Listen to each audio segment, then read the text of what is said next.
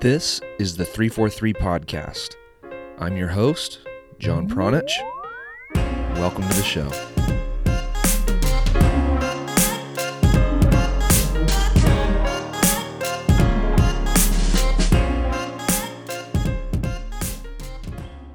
Without being intimately involved, it's hard for anyone to understand the politics or how the decision-making in the U.S. Soccer boardroom impacts the bigger picture. Some of these topics can be exhausting to discuss, but that did not prevent Hope Solo from having a conversation with me about some of the most important issues we are facing in American soccer. Now, as coaches and players and parents and fans of American soccer, we are often so zoomed in on our own environments that we fail to realize the problems we experience are systemic. And in U.S. Soccer's case, they are orchestrated. Yes, you heard that correctly. American soccer is fractured by design. With nearly 2 decades of experience in areas such as blocking merit-based opportunities, allowing a conflict-riddled marketing company to dictate the direction of the sport in America, and refusing to pay or treat women's national team members equally, the U.S. soccer regime currently in power could write a how-to playbook on disenfranchisement. Decisions continue to be consciously made at the executive level that benefit just a small group of people, while directly and negatively impacting every touch point in American soccer, from grassroots to the pros. This is an ugly truth that is misunderstood and misrepresented by members of the mainstream soccer media who have little to no firsthand experience in the sport themselves. So, when someone like Hope Solo, an Olympic gold medalist, World Cup champion, someone with 202 caps for the national team, when someone like that decides to speak up, it's probably wise that we listen. Not judge, not argue, not attack, just listen.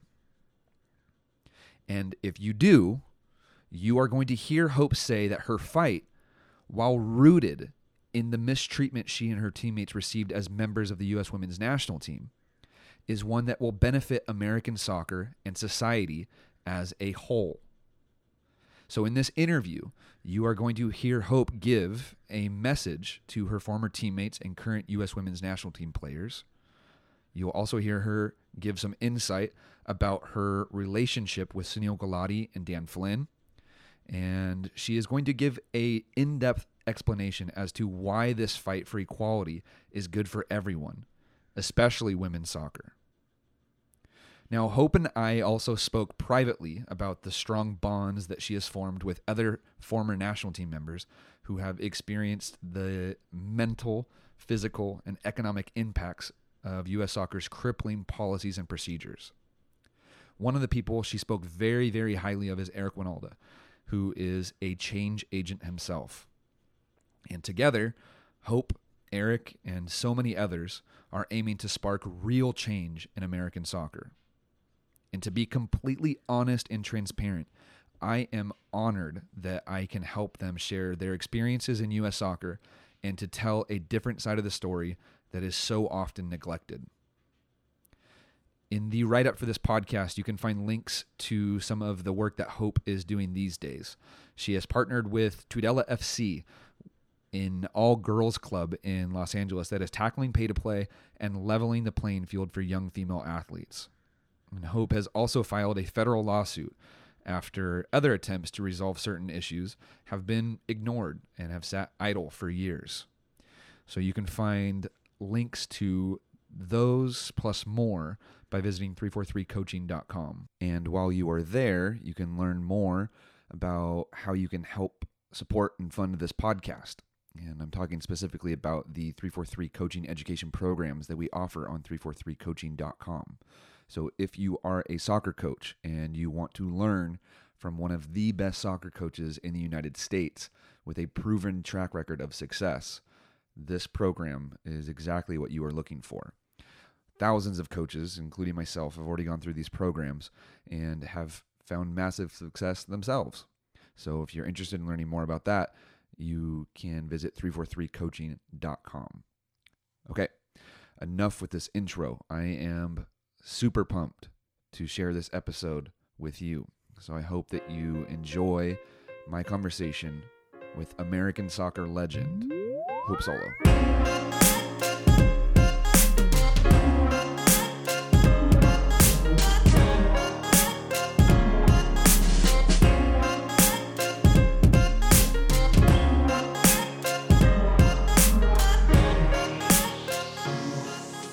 So I'm going to ask the question that I usually end interviews with. I'm going to ask it first. Okay. And I feel like that'll kind of dictate what we talk about next. So you can answer it however you want, whatever comes to mind. Yeah. But the question I like to ask people is what do people need to know? And you have a very interesting perspective now of, being a female player that's gone through times of, having no league to play in, having, a league to play in, having no league to play in again, going through national team, and then, a presidential campaign. So there's a lot of different avenues that you can kind of explore with a question like that. So what do people need to know?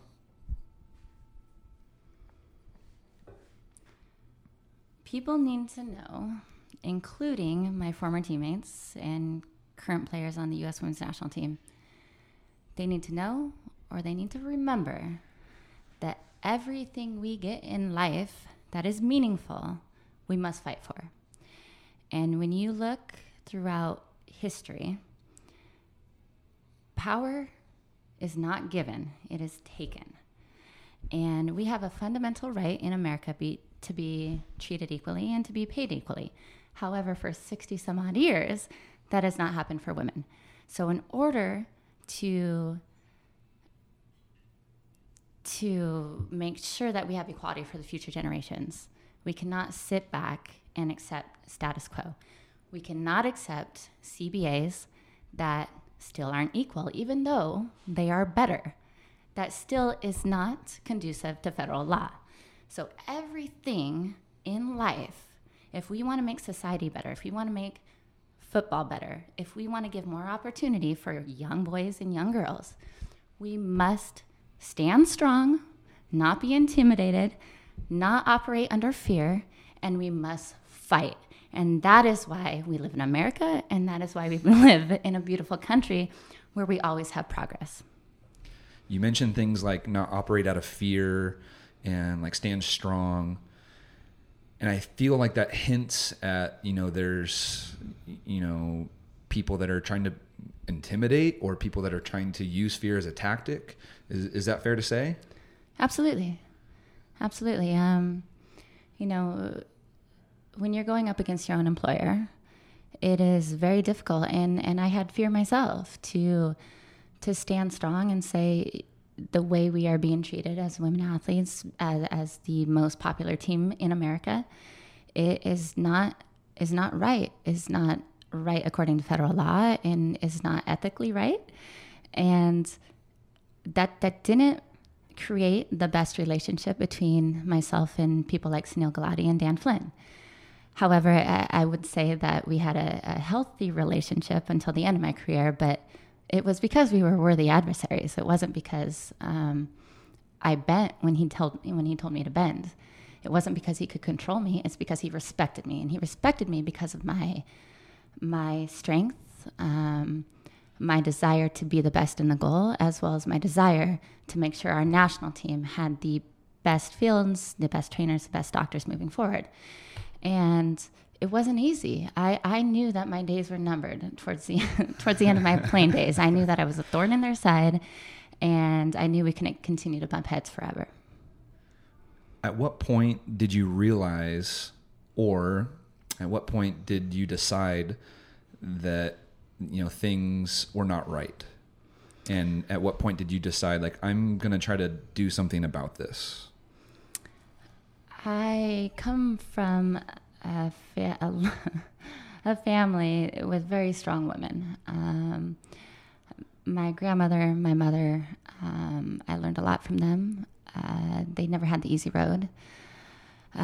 Beautiful, strong women. And my father, my grandfather were very supportive of these strong women, as well as my husband now. I never would have married, never thought I would marry what maybe outsiders would think as a typical NFL player who thinks he's better than me because he made millions in his sport. He truly, my husband Jeremy, truly supported and still supports women's athletics and women's rights and equal rights. And we need that in our society. We need strong men who are not intimidated by strong women. We need strong men standing up for the same causes, because at the end of the day, it makes our world a better place. It's not just to benefit women, it's to benefit every work environment based off of merit. We should be a merit-based society. I agree with that. So I've had wonderful people to look up to.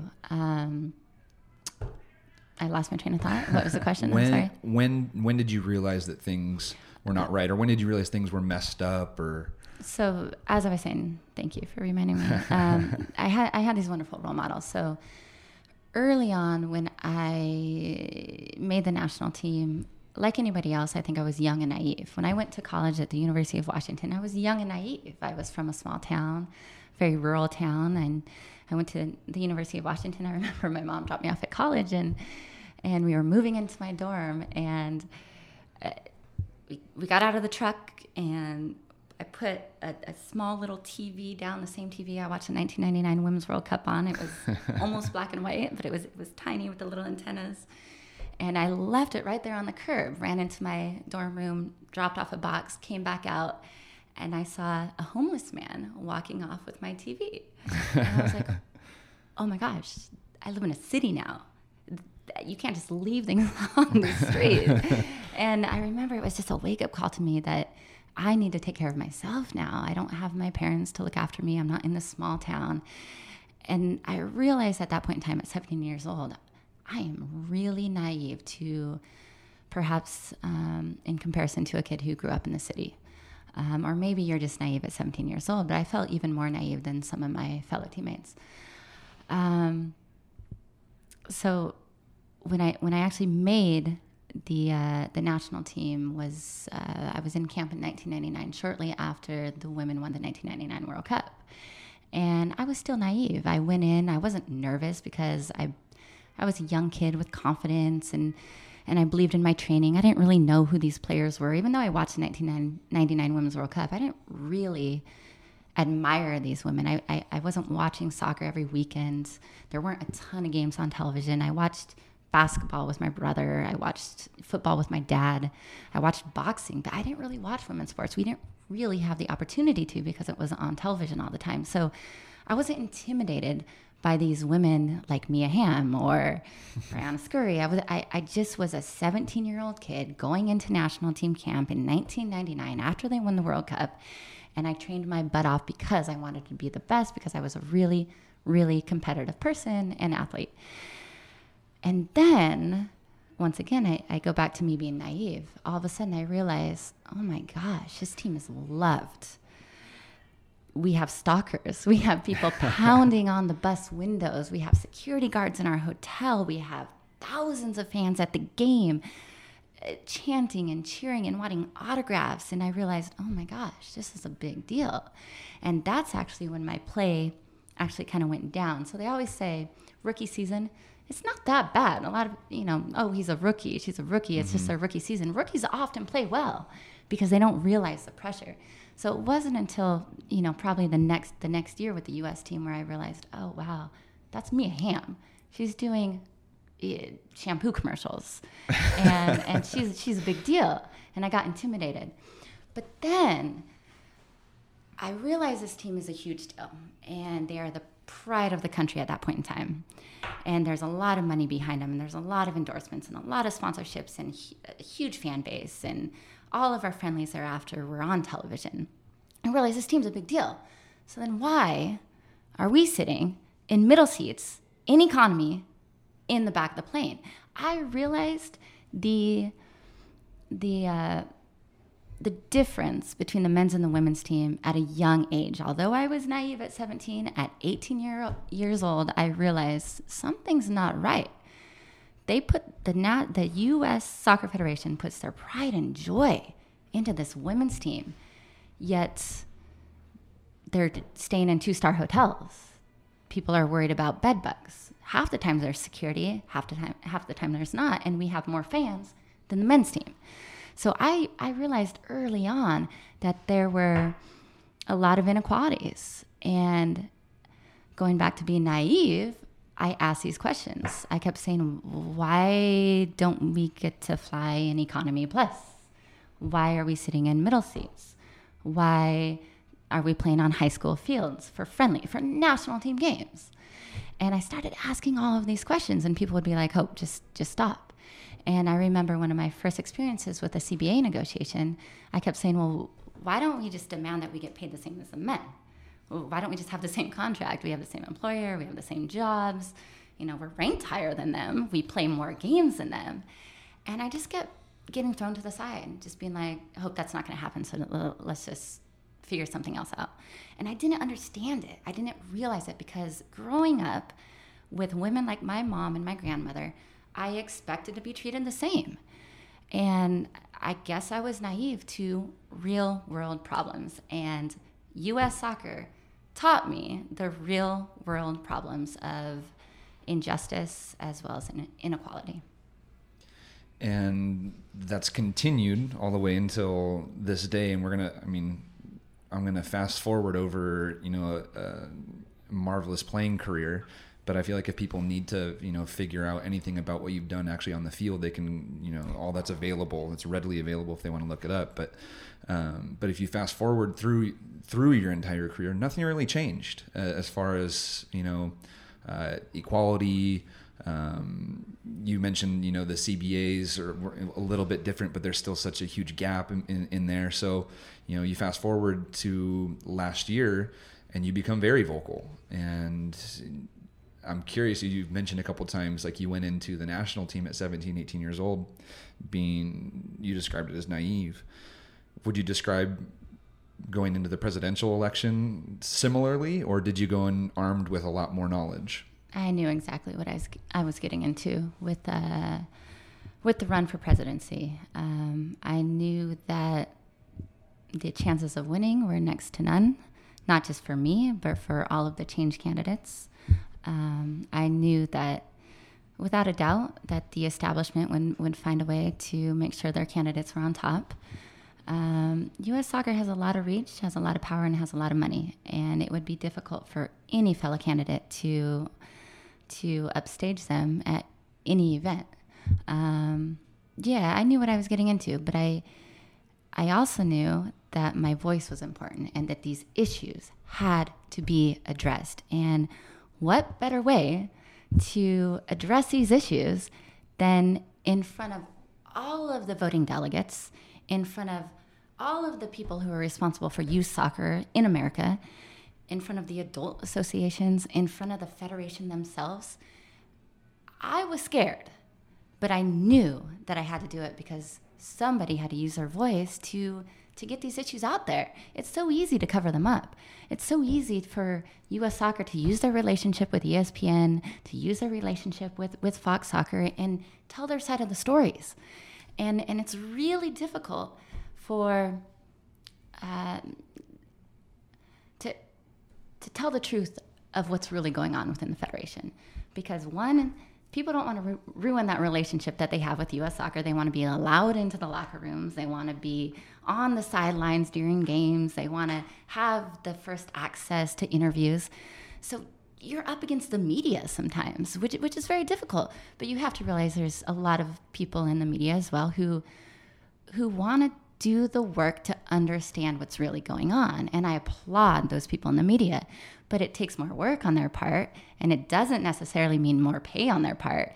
And it means reading really boring documents, attorney documents, and legal jargon. But it's what's good for the game. It's what's good for society. But I understand that a lot of journalists, they have one project, they have a short amount of time to do it, and it's really hard to read document after document to understand what's really going on. What I think a lot of people don't give you credit for is, and forgive me if I describe this terribly, but how you kind of hijacked their stage in a way. It's like, if you wanted to bring attention to these issues and you did this from the office in Los Angeles, California, how big is that megaphone, right? But if you do it on their stage in front of their people and their fans and their members like you did, I don't think people give you enough credit for how that was actually handled and how kind of beautifully orchestrated that really was. I took it very seriously. Anything that I commit to doing, I'm all in. And I was all in during this presidential campaign. I had a great team of people. This wasn't some publicity stint that the jerk from Portland tried to say. Not even worth saying his name. It wasn't about that. It was truly about trying to make a difference. And I had a little bit of hope that with the 6 change candidates, we could find a way to come out on top. I had to hold on to hope. And I had good relationships with all of the candidates, including Carlos, perhaps not Kathy Carter. I think it was really hard that I went extremely brutally honest against another female candidate, because I say this time and time again. I said this to the commissioner of the NWSL, Amanda Duffy. I said to her, it's not about supporting other women, because we as women often hold ourselves back. If we don't put ourselves out there, if we don't take risk, and if we don't stand strong together, then we are weakening our fight. So don't tell me to support another woman just because of her gender. I believe in merit. I believe in skill. I believe in intelligence. I believe in hard work. I believe in educating yourself. And I will support you, man or woman. And what I've seen time and time again is I've seen women fold due to fear and because it's the easier route.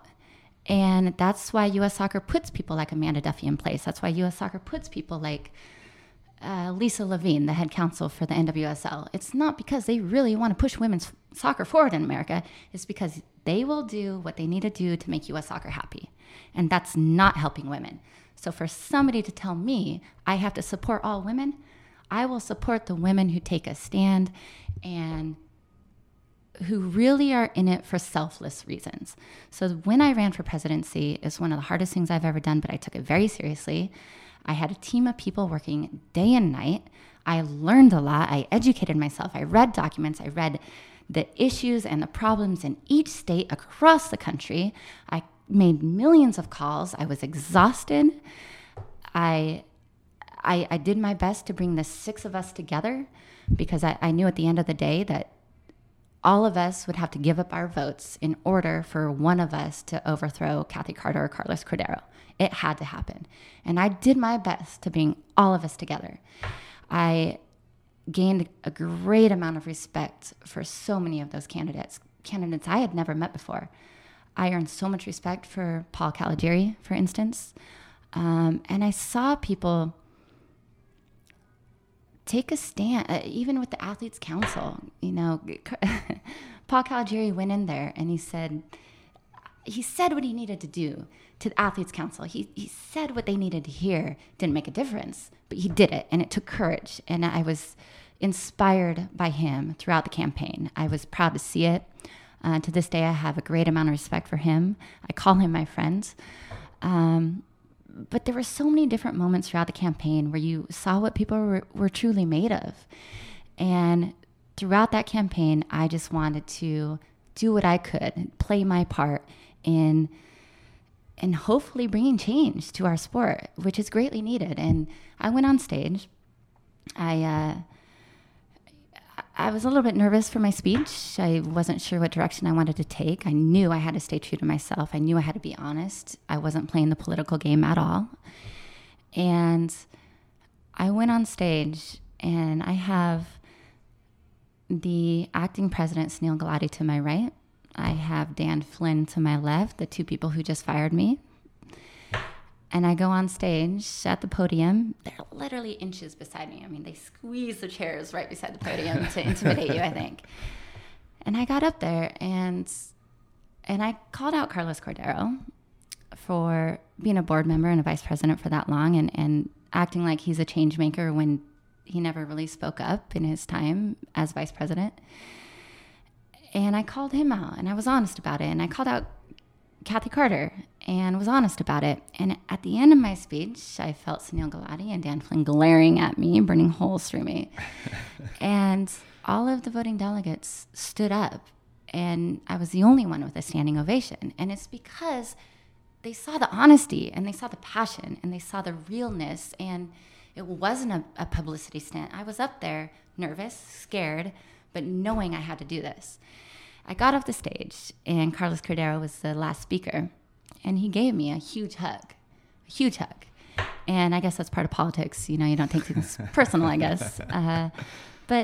But I'm proud of what we did. I'm proud of what our team did. And to this day, I have made great relationships with many of the delegates from the state associations, many of the presidents from the state associations. And I don't know if people didn't take me seriously before. I don't know if people just thought I was hot off the cuff, and you know, people use the word outspoken as if it's a bad thing, but people would say I was what would they say? I was rough around the edges and not polished and not good for politics. And at the end of it, people gained so much respect for me. And that just goes to show you cannot make these snap judgments. Just because I'm an asshole on the field, just because I'm intense on the field, that doesn't mean it translates to what I'm like off the field. And I think for the first time, people actually saw that.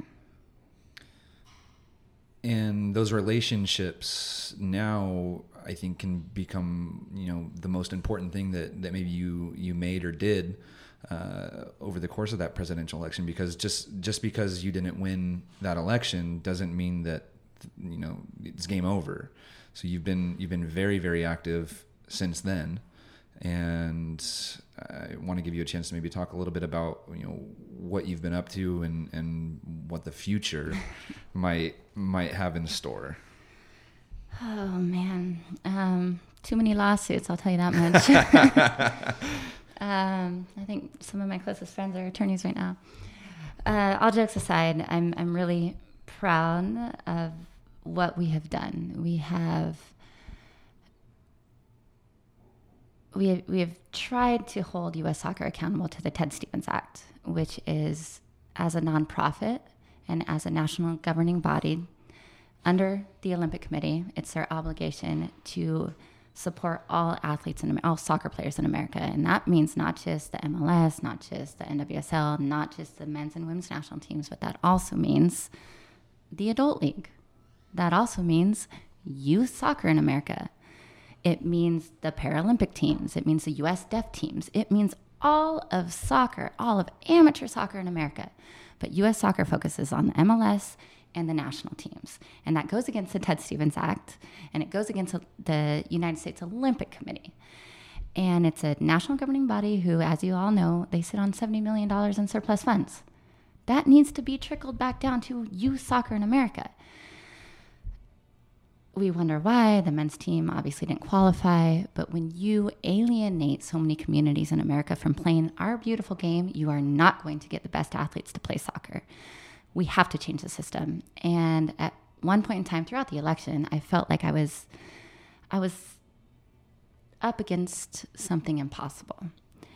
And throughout the last year, I realized a lot of people with money, a lot of people throughout the state associations, they want change. Nobody knows how to go about doing it. So we've come together and we've created this incredible growing community, which I call the resistance fighters. And it's growing and we're actually making change very slowly. But you see, I've partnered with this local youth girls club team here in LA, in Tudela FC, who are doing things the right way. They're not doing things the way U.S. Soccer wants them to do it. They're not, having kids travel 5 hours to play for the developmental academies. They are not charging kids thousands of dollars every year. Their coaches speak Spanish. They are inclusive, not exclusive. And they send out their coaches to find players outside of LA. It's not just in the richest part of the communities. It's not just where the MLS teams are. And I was inspired by this team. So I went out to a couple of their training sessions. I had no idea when I saw a picture of their team that soccer in America could be so diverse. And this is what soccer in America should look like. And it made me emotional. And I realized if they can do it, why can't other club teams do it? So I'm learning from them. And they're changing the way things are done. And it's starting to extend beyond Los Angeles, and other communities are doing it now. And it's not what U.S. Soccer wants, because U.S. Soccer wants the youth of America to put money back into their pockets to add to the $70 million in surplus funds. It's a backwards pyramid. Instead of U.S. Soccer being at the top of the pyramid, trickling money down to everybody, it's the youth of America paying thousands of dollars back into the pockets of U.S. Soccer. It's backwards, and it doesn't have to be that way forever, but we have to continue to educate people, and we have to continue to have our resistance fighters fight for change. That's true. I like resistance fighters, and I also like the way that you described it as a upside down pyramid. Nobody, to my knowledge, has really described that in that way, in regards to soccer, and I think that paints a pretty accurate picture of the landscape right now. Where can people find out more about the lawsuits that you're in, the work that you're doing? I want to describe it like that, because it's work, it's good work, it's important things that you're still doing. So where can people find out about that and follow the most current events that you're going to be up to? Of course. I only spoke about one lawsuit. I would like to speak about a very, very important filing we just made, in fact, on Friday. As most of the public knows, me and four of my teammates filed a claim with the Equal Employment Opportunity Commission shortly after the 2015 Women's World Cup, claiming that U.S. Soccer was in breach of federal law, the Equal Pay Act, as well as Title VII. The EEOC found evidence, and they were about to make a ruling early on in 2016, finding evidence that they were in breach of federal law. And it got stalled. The case got stalled, and now it's been close to 3 years, where our government agency, the EEOC, has a historic case, a group of very successful women athletes, and they decided to drag their feet and not make a ruling. I no longer could wait, and I decided to take matter into my own hands, and I filed a federal lawsuit in federal court for the Equal Pay Act in Title VII. It's the first time any athlete's ever done it to their employer, and it's a historic case, and we'll be moving forward. So there's two major lawsuits. If we can win on the Equal Pay Act and Title VII, it will change the landscape of all sports in America, as well as for all women here in America. It's gonna change things globally. Of course, it's gonna be a big game changer. Just bringing attention to it, the filing itself is gonna be a game changer. Absolutely. So I'm gonna make sure that I link to that and make sure I share every outlet that you're on right now.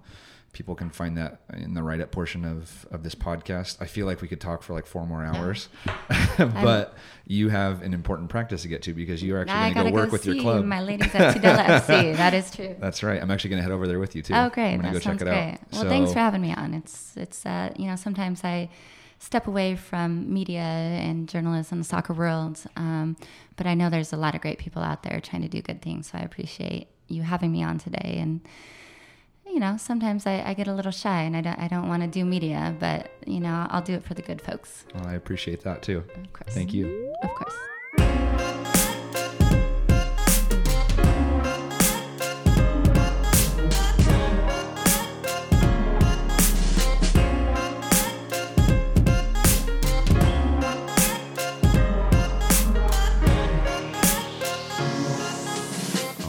Thank you for listening to another episode of the 343 podcast.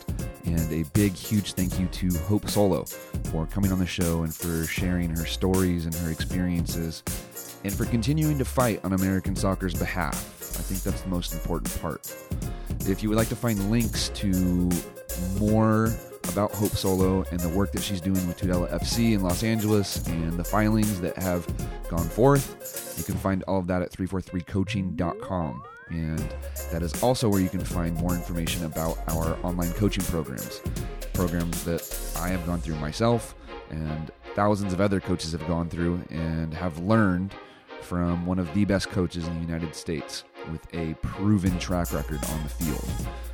And before I let you go, here is a quick message from a name that you might be familiar with that has gone through our online courses as well.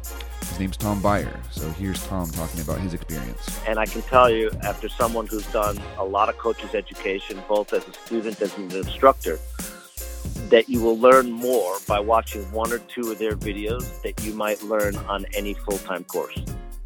Because the one thing that I liked about what they're presenting is, again, it's simplicity, man. It's very simple. It's not a lot of, complicated words. It makes sense, and it goes right directly to the heart of the game on how to develop, not just individual players, but develop teams as well. So once again, you can find all of that information at 343coaching.com. All right. Thank you for listening, and we will catch you guys next time here on the 343 podcast.